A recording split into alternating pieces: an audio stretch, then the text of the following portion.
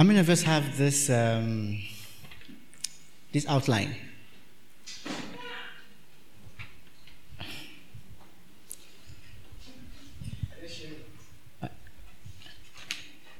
Okay. Well, it's because you guys are not waving the outline, so I'm not sure. Okay, well, people have the outline. All right, so just for recap, we'll try and answer some of the questions in the study question. So question 1, what agreements did God make with Adam and his posterity? Learned this, that'll be three weeks ago. Anybody can answer. What agreement? Actually, we answered this question 2 weeks ago. So this is recap of recap. But what agreement did God make with Adam and his posterity? So this question is meant so that you can bring to mind what we've talked about in paragraph 1 and 2.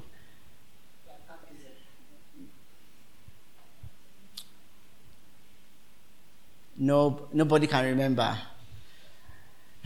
Okay, question 2. Is the agreement that God made with Adam still binding upon men? That one should be easy. Yes, sir. Okay, someone said yes. Well, so next week we'll look at question 3 and 4. So question 1 basically tries to summarize what we talked about in paragraph 1. And that was when we talked about natural law and positive law. And then in paragraph 2, the confession tries to explain that it's not only Adam that had the natural law, but every of Adam's posterity, that is every other human that has been born since Adam, that is Adam and Eve, that they have this natural law written upon their hearts. Now, of course, man is fallen, so there is a bit of a problem with how the law is written upon man's heart, which is why we concluded 2 weeks ago that we think, or we can deduce that it was necessary for God to come to Mount Sinai and then write it out, although, as if it's new, but it isn't. So God wrote it out in the form of the 10 commandments that was given on Mount Sinai. Do you guys understand up to that point? Because otherwise, the 10 commandments is perfectly written on the heart of every man. It's called the natural law. Every man has it. And then we proved 2 weeks ago, we looked from, I think, Genesis 4 till the end of Genesis to see if these 10 commandments were functioning already before Mount Sinai. And then by studying Genesis, we realized that people have been obeying the 10 commandments way before Mount Sinai. And people have been punished for not obeying the 10 commandments way before Mount Sinai. And if God is going to be a just God, it must mean that it is because it is on the heart of man. Otherwise, then you can accuse God of being unjust. And then we also said that there is a way that you can explain the doctrine of man being in the image of God, as being the reason why we can say for sure and for certainty that the natural law is written on the heart of every man. Okay, so that's like a summary of what we've looked at in paragraph 1 and 2. So paragraph 3, so let me read 3, 4, and 5. We want to attempt to look at 3, 4, and 5 today. So I'll read 3, 4, and 5. You can look into your manuals. Actually, today will be Bible study proper. That is, we'll be looking a lot at the Bible. That is, most of the time, our heads will just be in our Bibles because we want to try and prove something from the Bible today. So let me read 3, 4, and 5 to all of us. In addition to, so I'm using the it's not easy, a modernized version so that I don't have to read it twice. In addition to this law, usually called the moral law, God was pleased to give the people of Israel ceremonial laws containing several typological ordinances. In some ways, these concerned worship by prefiguring Christ, his graces, actions, sufferings, and benefits. In other ways, they revealed various instructions about moral duties. Since all of these ceremonial laws were appointed only until the new order arrived, they are now abolished and taken away by Jesus Christ. As the true Messiah and the only lawgiver, he was empowered by the Father to do this. Paragraph 4. To Israel, he also gave various judicial laws, which ceased at the same time their nation ended. These laws no longer obligate anyone as part of that institution. Only their general principles of justice continue to have moral value. Paragraph 5. The moral law forever requires obedience of everyone, both those who are justified as well as others. This obligation arises not only because of its content, but also because of the authority of God, Creator, who gave it. Nor does Christ in any way dissolve this obligation in the gospel. Instead, he greatly strengthens it. Okay, so paragraph 3 starts with this. It starts in a very interesting way. It says, in addition to this law, and this easy to read, these modern versions just puts that hyphen and tells you which law he's talking about. Because in paragraph 2, we already said that, in paragraph 1, we already established that man has a natural law written upon his heart, established. Paragraph 2, God on Mount Sinai now writes out that law. Again, so that we are very clear, it is not a new law that is on Mount Sinai. It's just the natural law upon his heart. God writes it out on stones. So it's now, I mean, you know that phrase, to etch something on stone, because you want it to be there. When you were in secondary school, we do secondary school outreach. So sometimes when I'm there, I look on top the walls, and I'll see people writing, I don't know, like Jide was here, or something was here. So I don't know how many of you did that. I mean, that's sinful, by the way, because you are defacing the property, just so that we are clear. So you shouldn't do that. But it is in that sense. So of course, you know that you are here, right? So you write it out so that everybody knows what's upon your heart, that he was here, that sort of thing. So it's the same thing, if I can use that analogy.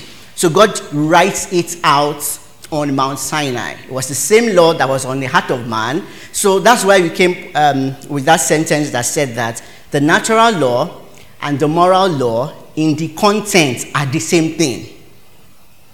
In the content, they are the same thing. Okay?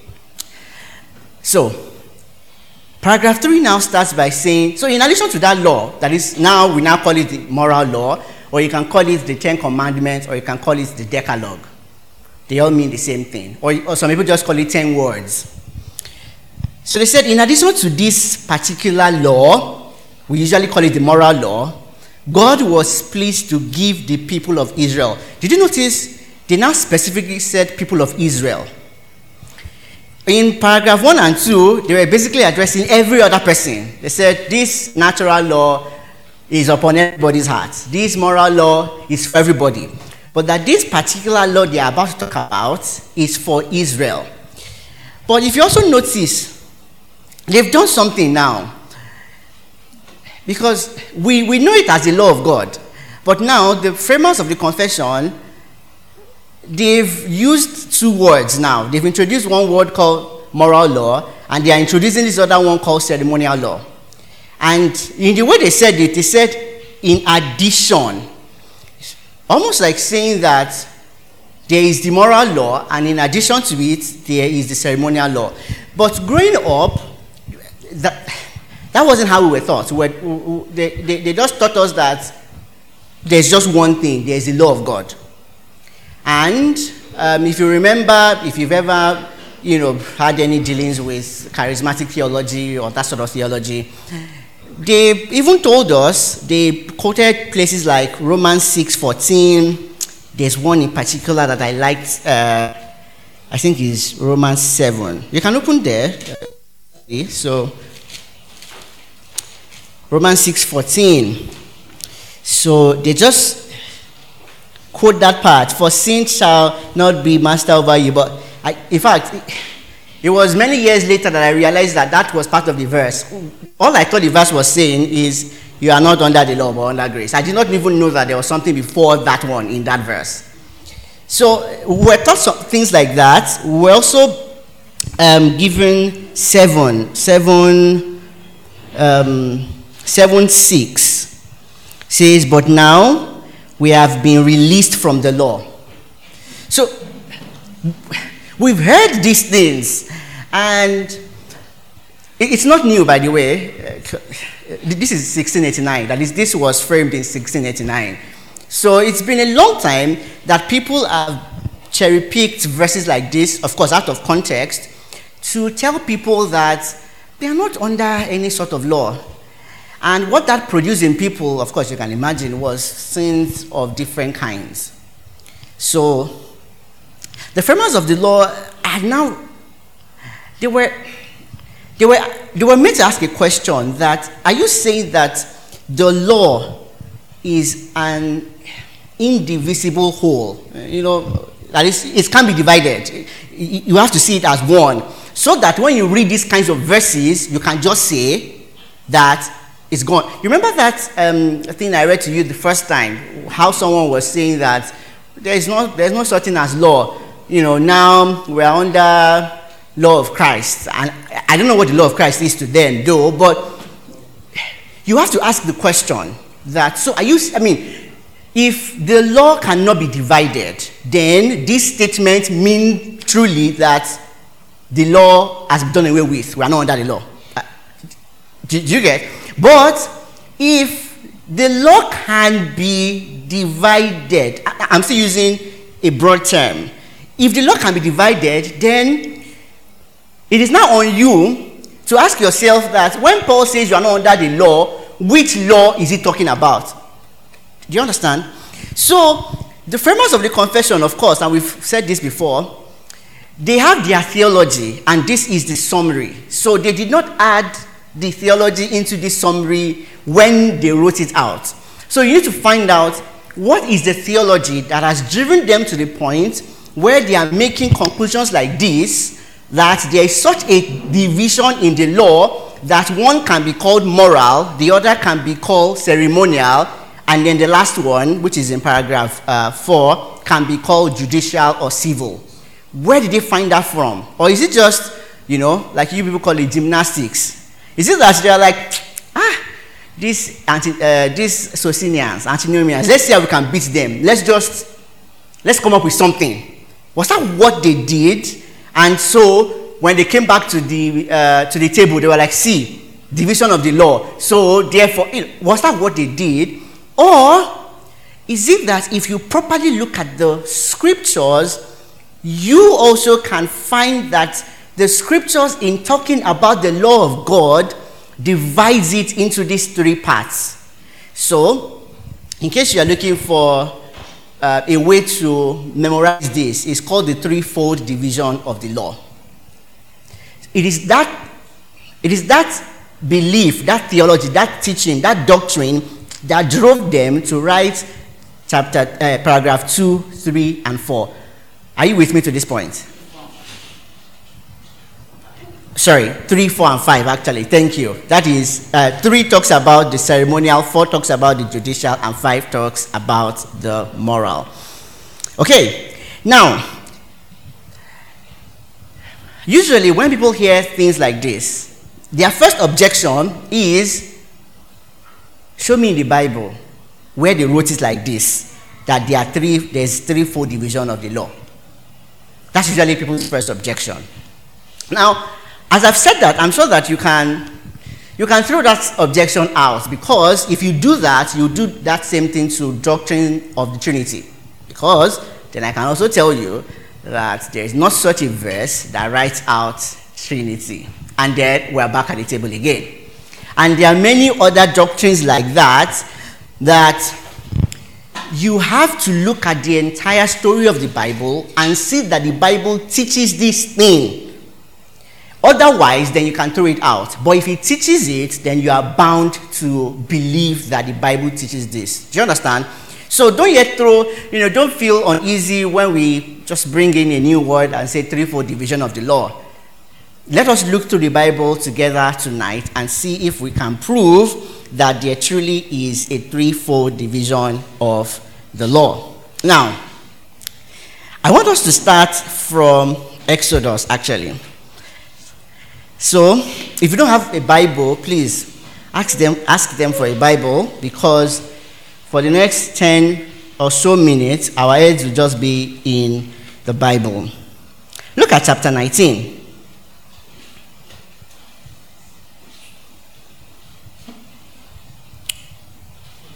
Now, let me just say this before we look down. Notice that we've already said that the natural law was already written upon the hearts of man. Where? In what verse of the Bible? Can you locate that?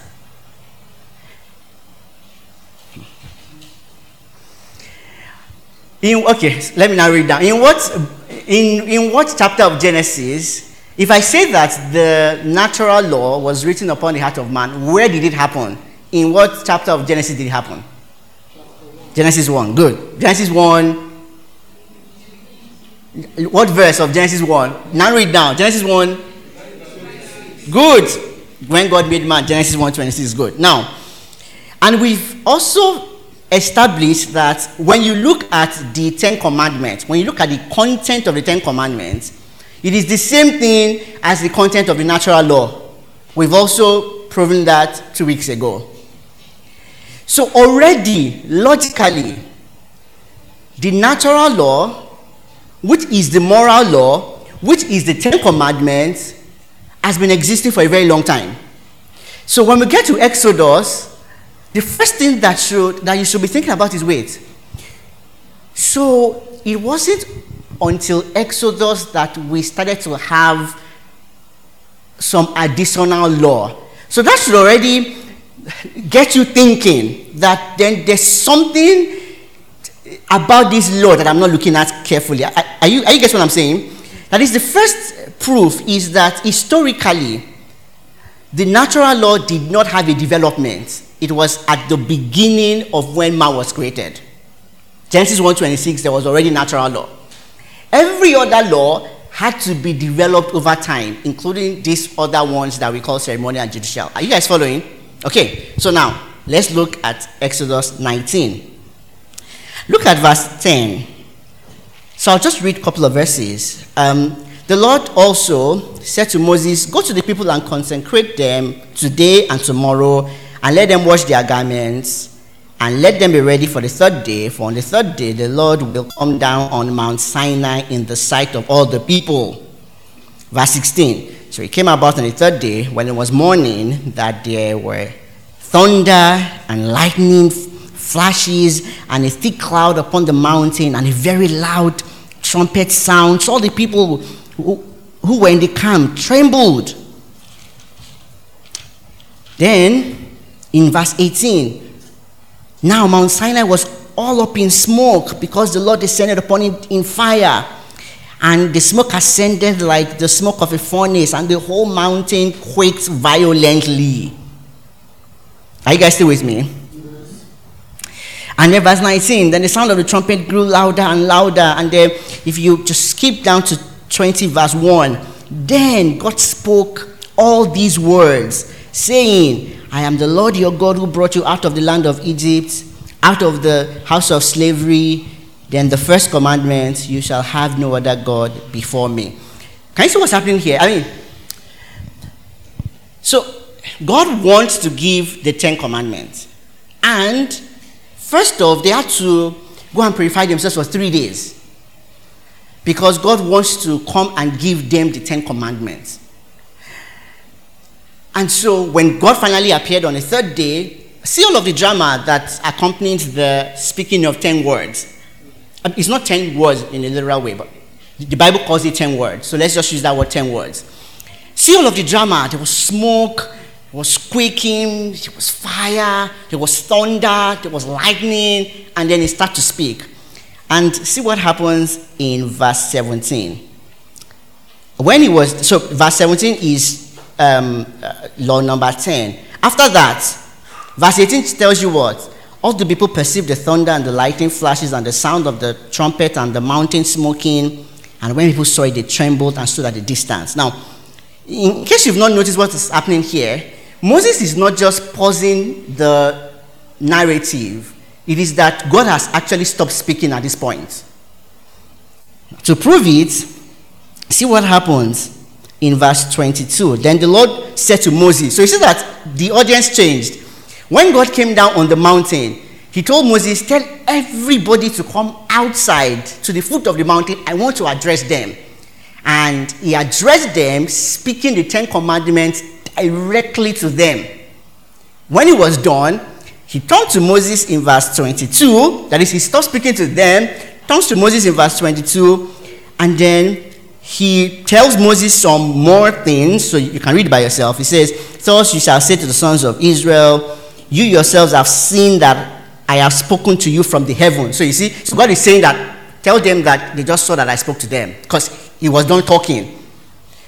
And if you notice, in verse 21, Moses continues by saying, now, these are the ordinances which you are to set before them.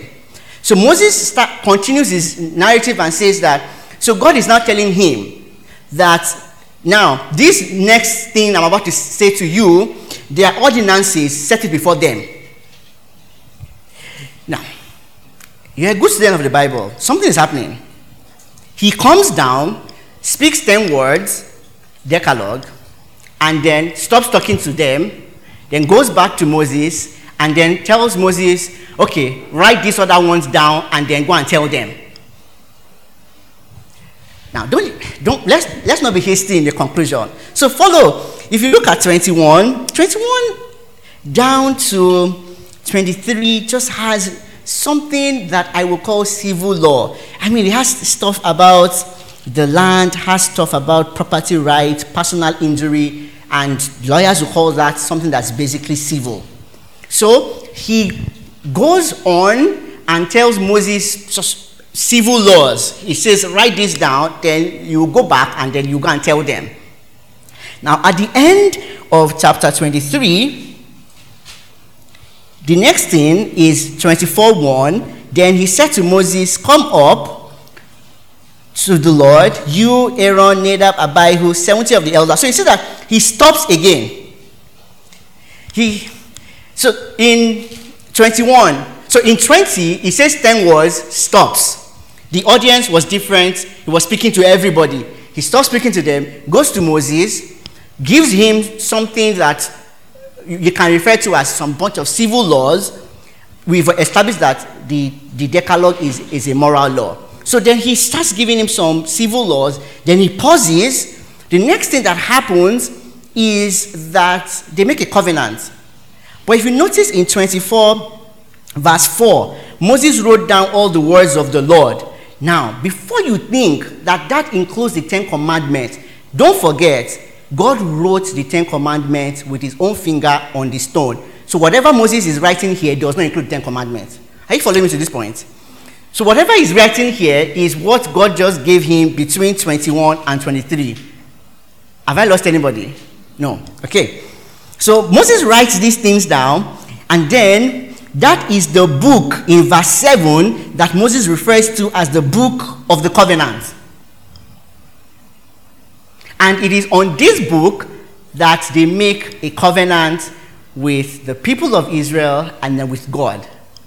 Now, let me not make my commentary yet. Then, verse 20, chapter 25, after all of this ceremony, chapter 25, then the Lord spoke to Moses again. Are you seeing what's happening? Then there's a new round of, let me use it loosely, new rounds of talk. Then God comes again, and then this time around, what God is about to tell him has to do with something that will have to do with the ark, with the tabernacle, and you can just call it something about worship, or you could call it something ceremonial. So whatever it is, in Moses telling the story, Moses already, in the way the story was unfolding, could see that all of these things happened in separate events. When God was going to give the Decalogue, it was a separate event from when he was going to give what we have called the civil, and when he was going to give what we call the ceremonial. And that already, if it's not clear, shows you that there seems to be some kind of division already, even the way the story is being told.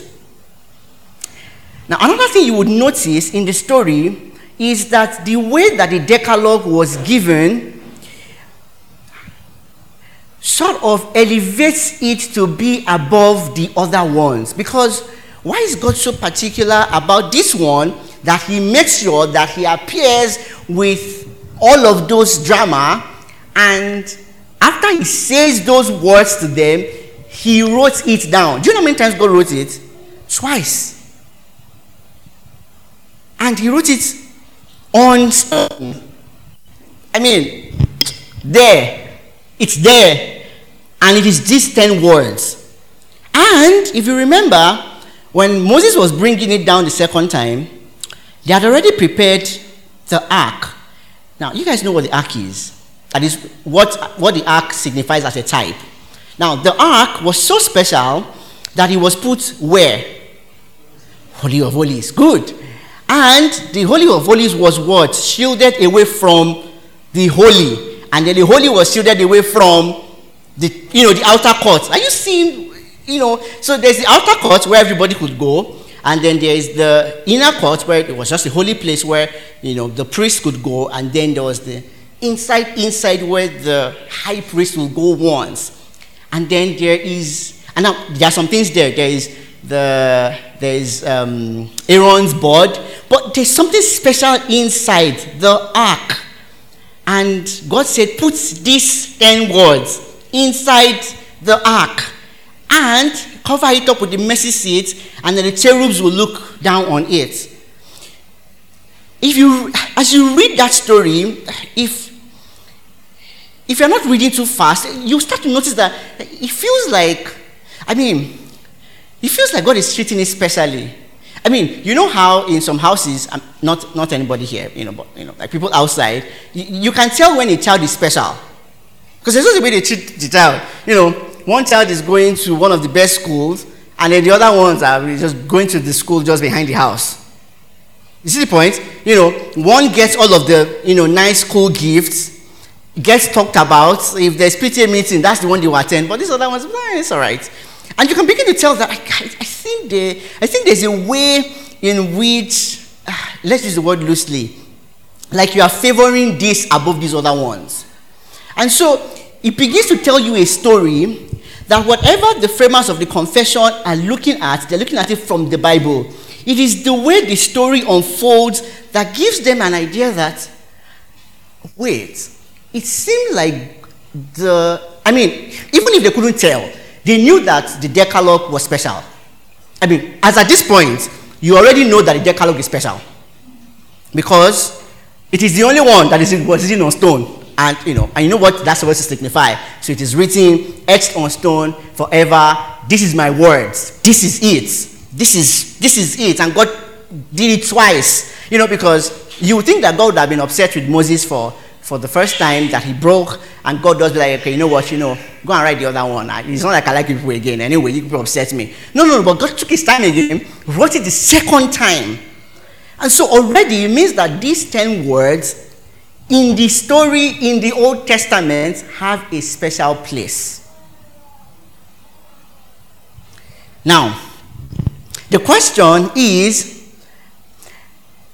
that the only kind of division that we can make? Which is fair. See, if you don't do the threefold division and you do a twofold division, it will still be fine. Not really, but at least it is clear to you now that there's something about the Decalogue apart from the other ones. So let's even imagine that the other ones, you can't see the division. But whatever it is, the other ones are different from the Decalogue. And that's the first thing that they want you to notice, that there's something that is different. But that's not all. There is a way that Moses talks about this thing. So now let's go to Deuteronomy. So Deuteronomy is Moses' end of life, and so he wants to tell you, he wants to do like a recap of what has happened. So look at verse 22 of Deuteronomy 5. It says, these words, that is, these words are the words that, that Moses speaks from verses 1. So verses 1 to verse 21, Moses just recites the 10 commandments all over again. Are you following now? So Moses now says, these words, now this is Moses' commentary. In case you missed the commentary in Exodus, Moses provides you a commentary of Exodus now. These words, the Lord spoke to all your assembly at the mountain from the midst of the fire of the cloud and of the thick gloom with a great voice. And he added no more. Did you notice? I said, that was it. God stopped talking. That is, in case you missed that when you were reading, go back there and realize that that's what happened. He spoke. After he was done with the 10 words, he stopped speaking to you. And look what he said. He wrote them, in case you did not, because again, you can say, how are you sure that when Moses was writing those other ones, he didn't include the 10 commandments? Moses says this here in his commentary, that he wrote them on 2 tablets of stones and gave them to me. Now, this is Moses' commentary. Now, see what Moses does in verse 31. But as for you, so it goes on, you can read it when you get home. So this is God talking to him. But as for you, stand here by me, that I may speak to you all the commandments and the statutes and the judgments which you shall speak to them, that they may observe them in the land which I will choose, so which I will give to them to possess. Now, here's the thing. In English, you would think that commandments, statutes, judgments are the same thing. Probably, yes. So then why the repetition? Why does Moses say that God said it to him that, so I will give you commandments, I will give you statutes, I will give you judgment, then you go and teach them? Oh, what is he doing, with those 3 words? Now, of course, we already know that the commandments seem to be what he just told them now, in the 10 words. That's why we call it 10 commandments. So, is it that he's now saying that commandment is also a statute and is also the judgment you teach them? But we already read in Exodus that when God was done giving the commandment, he spoke some ordinances to Moses. And then, based on what he spoke, they made a covenant, and then he continued to tell them something about worship. So you see that Moses is giving a commentary, and Moses himself, when he looks at that story, says that what God did was he gave you something that was in 3 batches. And Moses didn't want to say law. So he says commandments, statutes, and judgments. Now, but Moses repeats it in 6:1.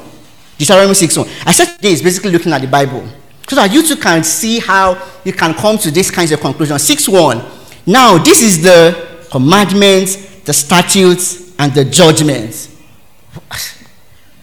Is Moses wasting ink?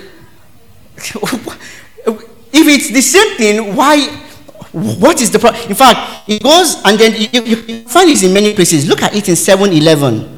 Therefore, you shall keep the commandments and the statutes and the judgments which I'm commanding you today. So, I don't think it is a coincidence in the way the story unfolds. I think that Moses realized what was happening. God gives him 10 commandments and stops talking, gives him some other kinds of law, and it is on that law that they make a covenant. And we call it civil. And it makes sense because that is sort of like the constitution. So when he brings about the constitution, now he can become their king, and they can become what? A nation to him. when he was giving them the 10 commandments, he was basically being a lawgiver, a god, and then they were men to him. Then he moves on, gives them a civil law, and then they make a covenant on that, like a constitution, and say, so therefore, going forward from now, this is us, this is our nation, under God, theocracy, boom.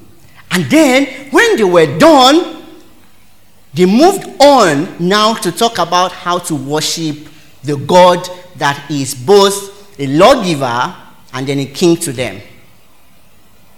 Are you following the story? So it is, if you are going to blame anybody, it is Moses you will blame. Because it's Moses that started this whole 3 ways of telling the story. And I don't think it's 3 ways of telling the same story. It unfolded, I mean, you're reading it, it unfolds in front of you, and there are events that set it apart. Otherwise, you just think he's going round and round telling the same story, but it isn't. And when he gets to Deuteronomy, he talks about it in such a way that you would notice that there's something, at least in Moses' mind, that is threefold. Now, you also notice something, because the question is, you know what, I think it's just Moses. But don't be quick to think it's Moses. Let us see if other people, by reading Exodus and Deuteronomy, if they came to the same conclusion. Look at what happens in Hosea. However you pronounce it, I don't know. Hosea 6. If you say Hosea, however you pronounce it, open to the one that you are pronouncing. Chapter 6, look at verse 6. Now this is God talking. He says, for I delight in loyalty rather than sacrifice. Now, in fact, he goes on and says, in the knowledge of God rather than burnt offering. So God is talking. It will be strange if there isn't a division, but yet God is introducing a division. And the kind of division that one is above the other. Are you seeing what he's doing? Because he's saying to them now that, you know what? I would rather that you are obeying me than that you are sacrificing.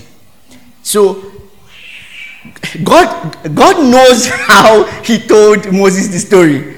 And he repeats it in Hosea, and he repeats it way before Hosea in Samuel. Now, you guys know this story, but let's just look at it together. 1 Samuel 15, 22 and 23. You know the story. Samuel tells Saul, has God as much delight in burnt offering and sacrifices as in obeying the voice of the Lord? What is Samuel saying here?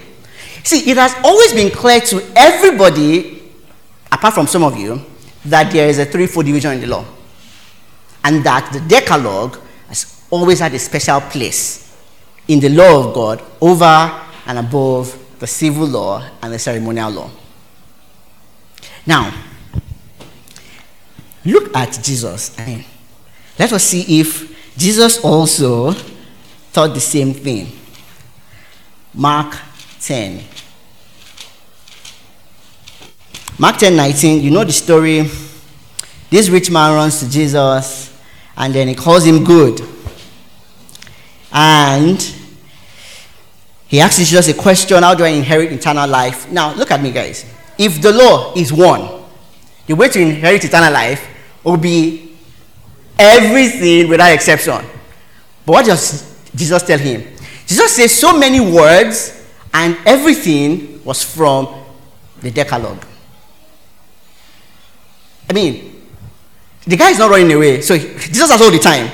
And Jesus having all of the time, yet Jesus just points him to the 10 commandments. That is, do this and you will live. So, Jesus is implying here that the Decalogue has always, and of course it makes sense because the natural law was always in existence way before all of this conversation in Exodus. And so if anything, the Decalogue will always have preeminence over the other laws in the law of God. Now, Jesus does this again in chapter 12. So just flip one page. I don't know what kind of Bible you're using. Verse 28. No, I mean the size. So I don't know if you are flipping one page, just flipping 2 pages. Verse 28. Now you know this as well. You know this story. So one of the scribes came and heard them arguing and recognized that he had answered them well. So what does he ask Jesus? What commandment is foremost of all? Do you think that he was asking him which of the 10 commandments is foremost of all? Is that how you read it? That's how most of you read it. That's not the question. The entire law of God, which one is the foremost? And Jesus has all the time in the world. And then he says 2 things. And both of them were a summary of the Decalogue. He doesn't mention sacrifice. He doesn't mention anything civil. He goes straight to the Decalogue. And notice, just something interesting happens after. The scribe now, I guess he was so happy. He expands Jesus' words, and see what Jesus tells him in 34. When Jesus saw that he had answered intelligently, he said to him, "You are not far from the kingdom of God." People that recognize that the Decalogue has a separate place in the law of God, they are not far from the kingdom of God. So this division wasn't manufactured. It was right there in the law itself.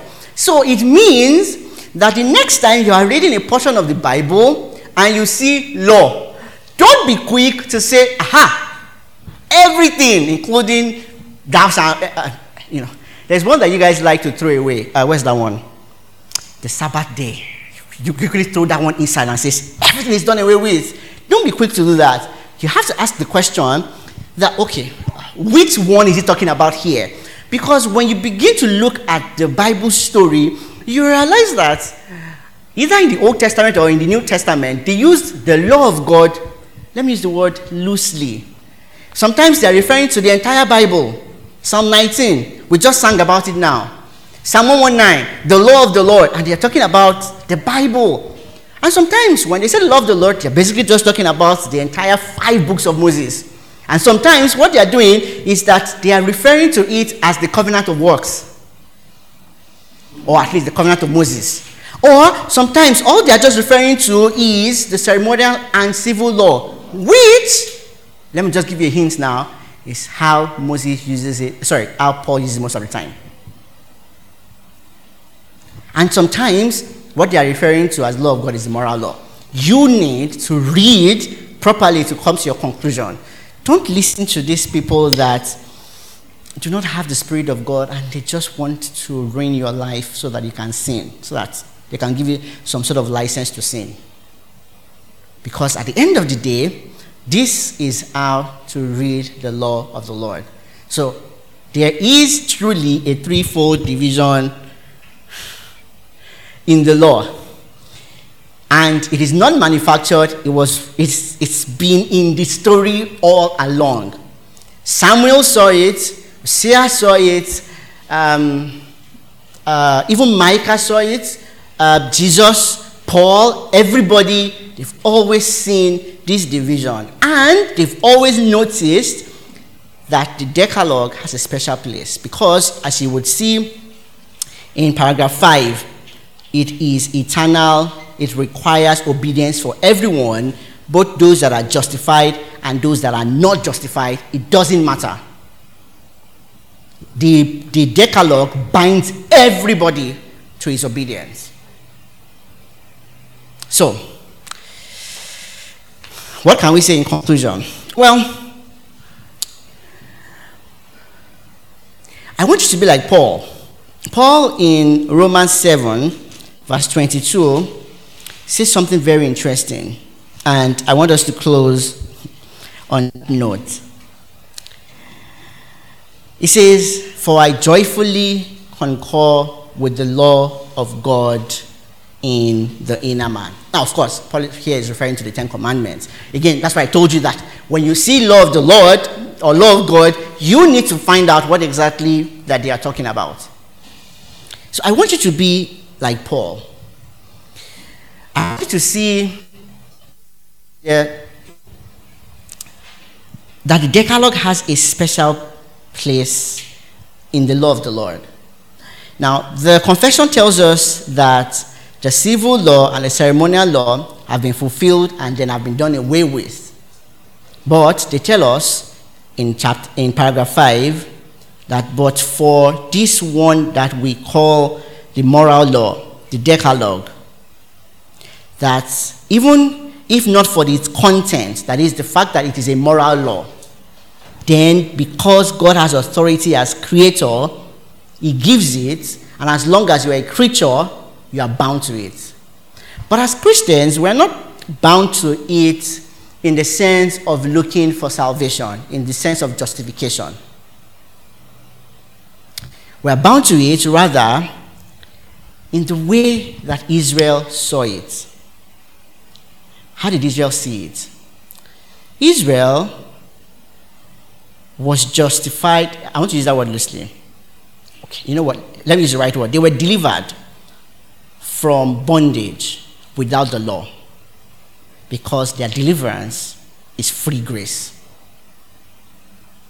And then God brings them out of Egypt with an outstretched arm, with all of these signs, and brings them to the mountain, and then he gives them a law in which they will now become his special people. And that is the same with the Christian and God and the law. It is God favoring you so that you'll be a special person, or so that we will be special people. That's why he leaves the law with us. And the interesting thing is, like, unlike the Decalogue, it is now written again on our hearts, so that you will love the Lord your God with the whole of your heart, strength, soul, and mind, so that you can know when you are offending him and you can flee back to him for forgiveness, so that you can have deep communion with him. This is, and even in the Old Testament, that was the purpose of the Decalogue. It was never meant for people to be afraid of and to flee away from. It has always been given to people that have been delivered and saved by free grace. And it's the same with you and I today. And so I want you to restore God's law in its rightful place in your own heart as well. I want you to go from here and be a law keeper, a law lover. Read it. I mean, some of you have not even memorized the 10 Commandments. The 10 Commandments of your God, the one that through Jesus Christ you've been adopted into his family. You don't even know the laws in his house. So if anything, leave here today making that quiet vow in your heart that I am going to memorize the 10 Commandments. And God helping me by his Holy Spirit, I will keep the law. I will love the Lord with the whole of my heart, strength, soul, and mind. I would always flee to him for forgiveness, and that by God's help, my relationship with him would deepen. Amen. Any question or comment?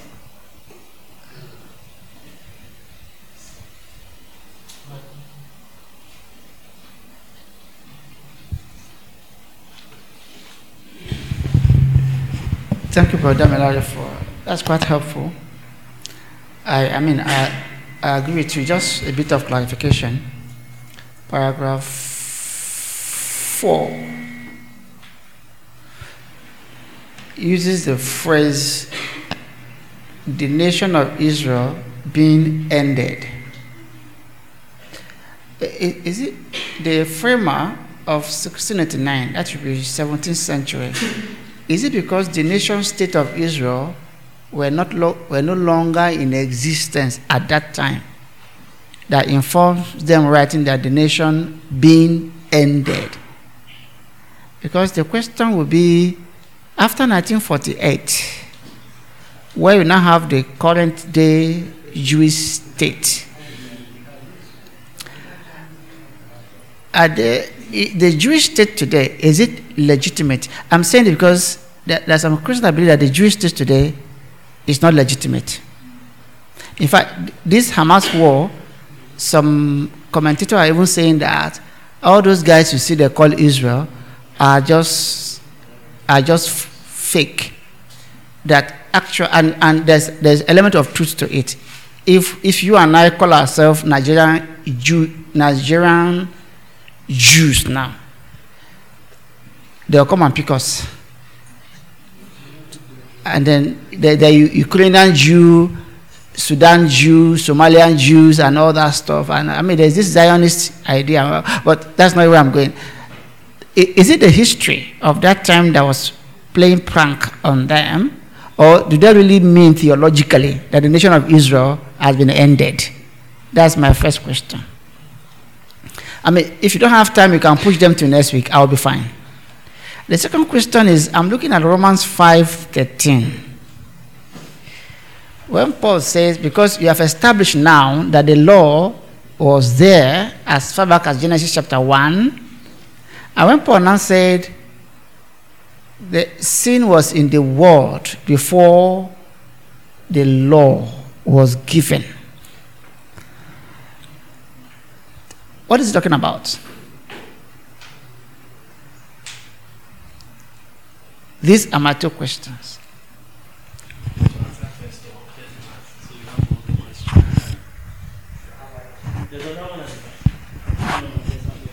So I have two questions as well. And the first is, I think, is the I would say easier one, because you said regarding the natural law now that it's in content it's similar to the moral law, right? And it's written in our hearts. So every single human being on earth has the natural law written in their heart.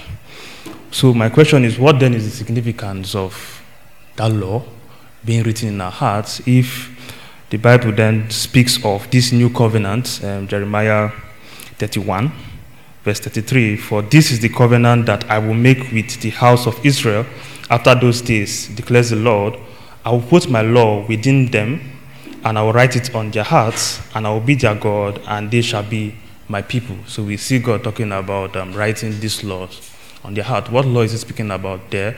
And what would then be the significance of it being written in our heart if already we all have the law written in our heart? Then the second question is, we I don't know if you've gotten there, but reading through the paragraphs you read through, we can conclude that there is somehow a fulfillment of the other laws that brings them to an end. That's the ceremonial law and the civil law. Yeah, but the moral law is still standing. And when you began this teaching, you mentioned that the law reveals the very nature of God, right? And if God is unchanging, it means the law itself is unchanging. So we cannot expect that the law should at any point be abolished or should cease or something like that. Yet, we see that there's a form of tampering with the Sabbath law. All right.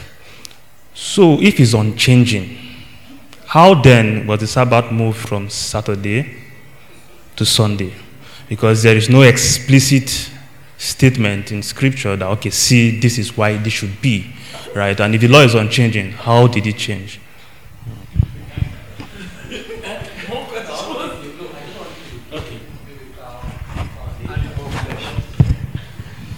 So just before I say what I would say, I agree with your general position, but I disagree with your grounding of it. So you said in passing, you said some of us have thrown away the Sabbath, but it was another one, it was Paul that did it. So Colossians 2, and when Paul says in Colossians 2, and he says that let no one judge you, that's verse 16, let no one pass judgment on you in questions of food and drink, and with regard to a festival or a new moon or a Sabbath. So my own, because the grounding, so I agree with you that moral law is in a different category, but I'm sure you know this, that many people would ground it because all the other 9 commandments are recommended for us in the New Testament.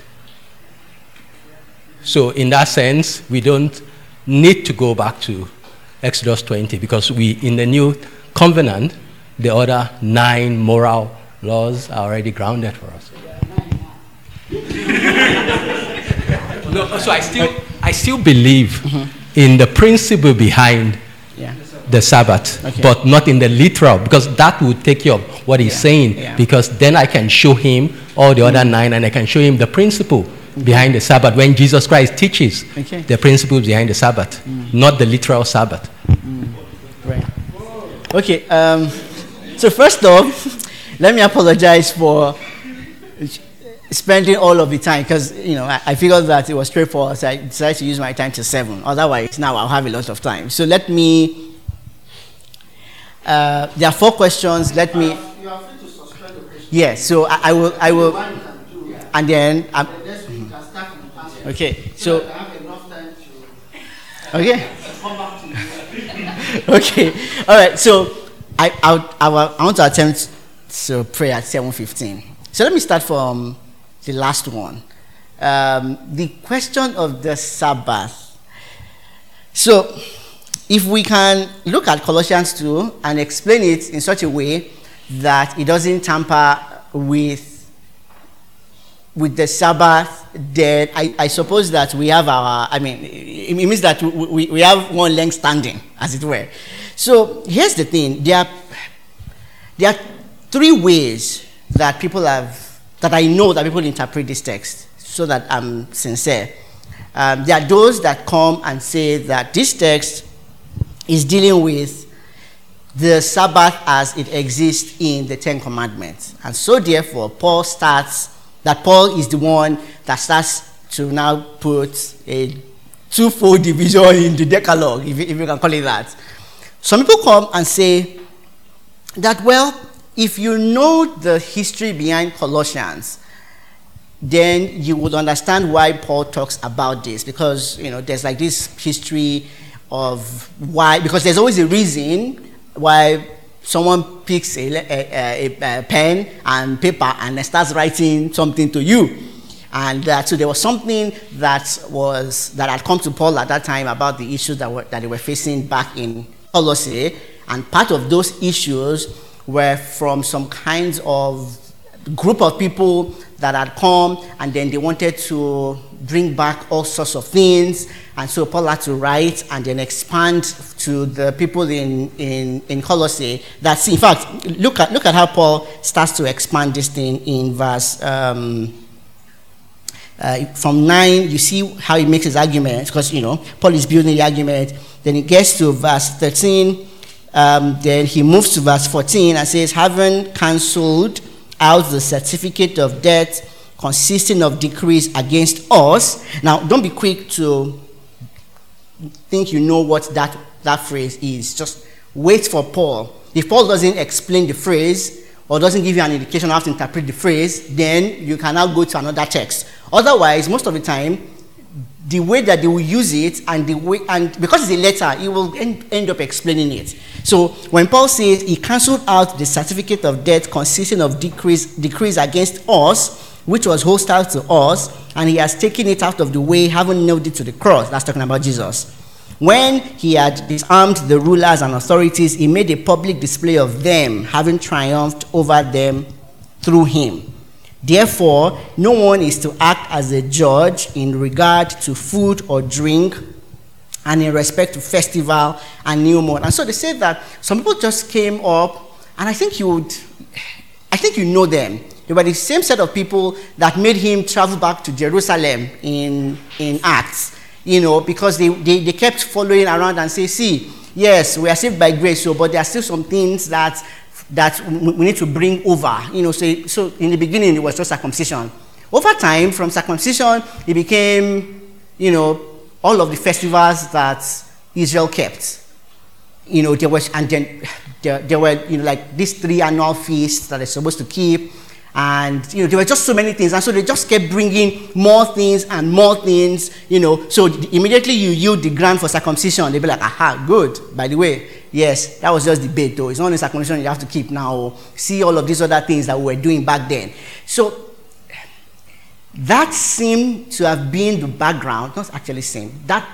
It's history. So you can read it yourself. So it was the background.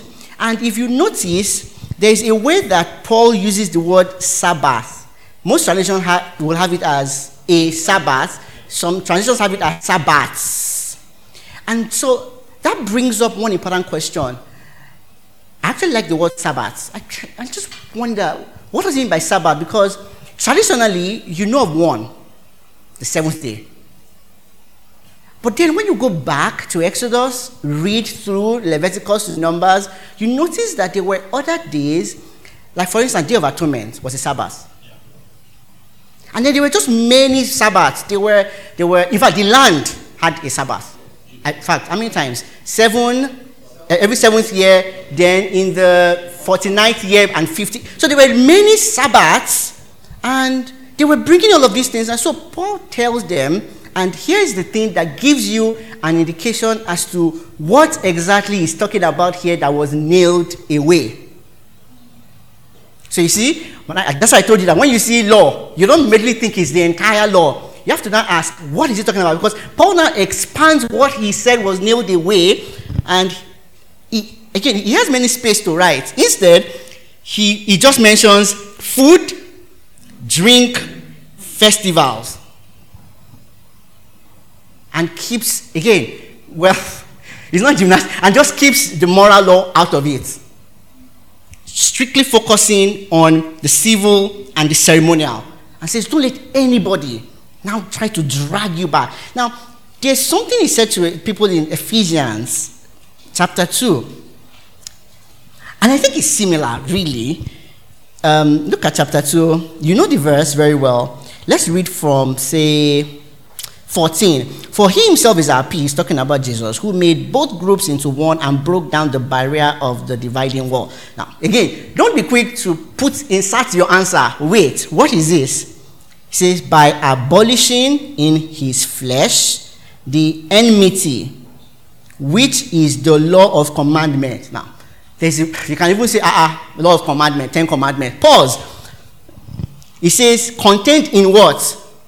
Ordinances. So Paul inserts the exact one that he's talking about. He goes right for it. Because he knows that there's a threefold in the law. So he goes right for the one. And this is important. Because what Paul is going to talk about later on is the church. Right? Because the way the ordinance worked, that's the ceremonial law. The ceremonial law was God being the Lord of the church of the Old Testament. Jews only, special people. So Paul comes and says, no, when Jesus came and he died on the cross, he fulfills that particular one so that God would no longer just be Lord of the church of the Old Testament, but just blows it open, brings in Gentiles, brings in Jews, and then makes them into one new man. And so Paul was specifically talking about the law that kept the Gentiles out of worship of God in the Old Testament. And I think that this is the same thing he goes on to do in Colossians. When he gets there as well, hearing the stories, I was like, wait, they're doing that? Well, they need to know that when Jesus also came and then he was nailing all these things to the cross, there was a way he specifically fulfilled two particular parts of the law, the civil and the ceremonial. Now, because you have to remember that Jesus actually said in Matthew 5 that he did not come to abolish the law. Now, again, the question would be what law? Right? Because I've told you now that when you see law, you have to ask what law. The question will be answered if you look at the remaining part of Matthew 5. What does Jesus talk about in the remaining part of Matthew 5? The Decalogue. He now said, they've said to you, you can hate people, but I'm saying to you now, right? So when Jesus says, I did not come to abolish, he tells you what he did not abolish by now explaining the 10 commandments. And not just explaining, he cuts away the excesses of the Pharisees, and in fact, if you want to use it loosely, he now adds more to it. Before it was just don't murder. All of a sudden now I can't hate, I can't call someone a fool. Like it's just he's telling you that no, you've always missed it. And so he So when he says that, in fact, if you remember in that particular portion, it says anybody that teaches or that doesn't. Sorry, let me just look at it. Matthew 5. Then I'll stop. Matthew 5. Maybe we should look at Matthew 5 next week properly. Matthew 5 says, verse 19. Whoever then annuls one of the least of these commandments, which of course would include the Sabbath law. But maybe we'll do that next week. And teaches others to do the same, shall be called least in the kingdom of heaven. It was serious for Jesus. Because of course he's God. It is his own moral law. It is the perfect reflection of his own character. So of course he had to tell them, if you try it and then you teach others to do it, you'll be called least. And then he goes on to tell them, for I say to you that unless your righteousness surpasses that of the scribes, you will not enter the kingdom of heaven, because it is the scribes that do that sort of thing to the moral law of God. And then of course, the next thing he does is he expands the Decalogue for them.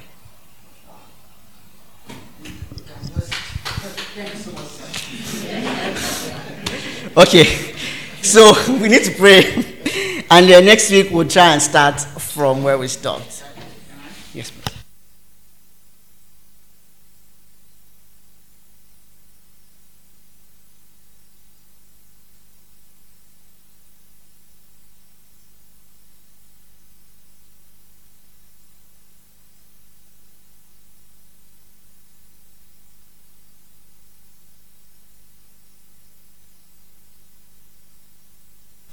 We have been saved to keep the law of God. How many of you want to disagree with that? That now that I am saved, I no longer need to keep any law except loving people. How many of you stand on that strand so we can stay till tomorrow morning? It is not by keeping the law that we became saved. We were saved freely by grace, that while we are yet sinners, Christ died for us. And having brought us out of Egypt, he gave us his law so we can obey him. So we are law keepers. We are law lovers. That is your takeaway tonight. If you struggle with the law of God, say, this church na art, we no smoke, we no carry woman, we no drink. You are in trouble. You are not saved. You have issue. So be careful and just trust God that the Lord will grant you grace to love his law. And on Sunday, we learned that the commandment of God are not what? They are not what? They are not burdensome. If they are burdensome, something else is responsible for it, and not God and his law. And of course, the many question as to Jeremiah, we'll get that. And that's place, maybe they are answered now. Yes, we'll get back to your question next week. Yeah. But we have, the old heart is taken away. The law originally has been corrupted. The new heart needs something to be. That is they will remove that one that Adam gave you with. There's a way your sin actually put some web on it and it could not be recovered. So it was a complete reprogramming. That's a reprogram thing. The new covenant is not like brand new, is it? The new covenant is like brand new that is nothing. No, it's not brand new. So, what a joy to come before the Lord to learn about his law. May we be, this church, our life be seen as those who comply with the law of God. If we are not breaking the law of God in the name of Jesus because he died for us, how does that look like? It's a shame. Heavenly Father, bless us tonight with the measure of the Holy Spirit that may go away loving you, loving your laws, and therefore confirming our election and calling. Forgive us our many sins and help us to take your word seriously and apply them to our lives for blessing and for your glory. Bless us now as we go home with journey mercies, and bless our dinner and bless the rest of our week. In Jesus' name we pray. Amen. Good night.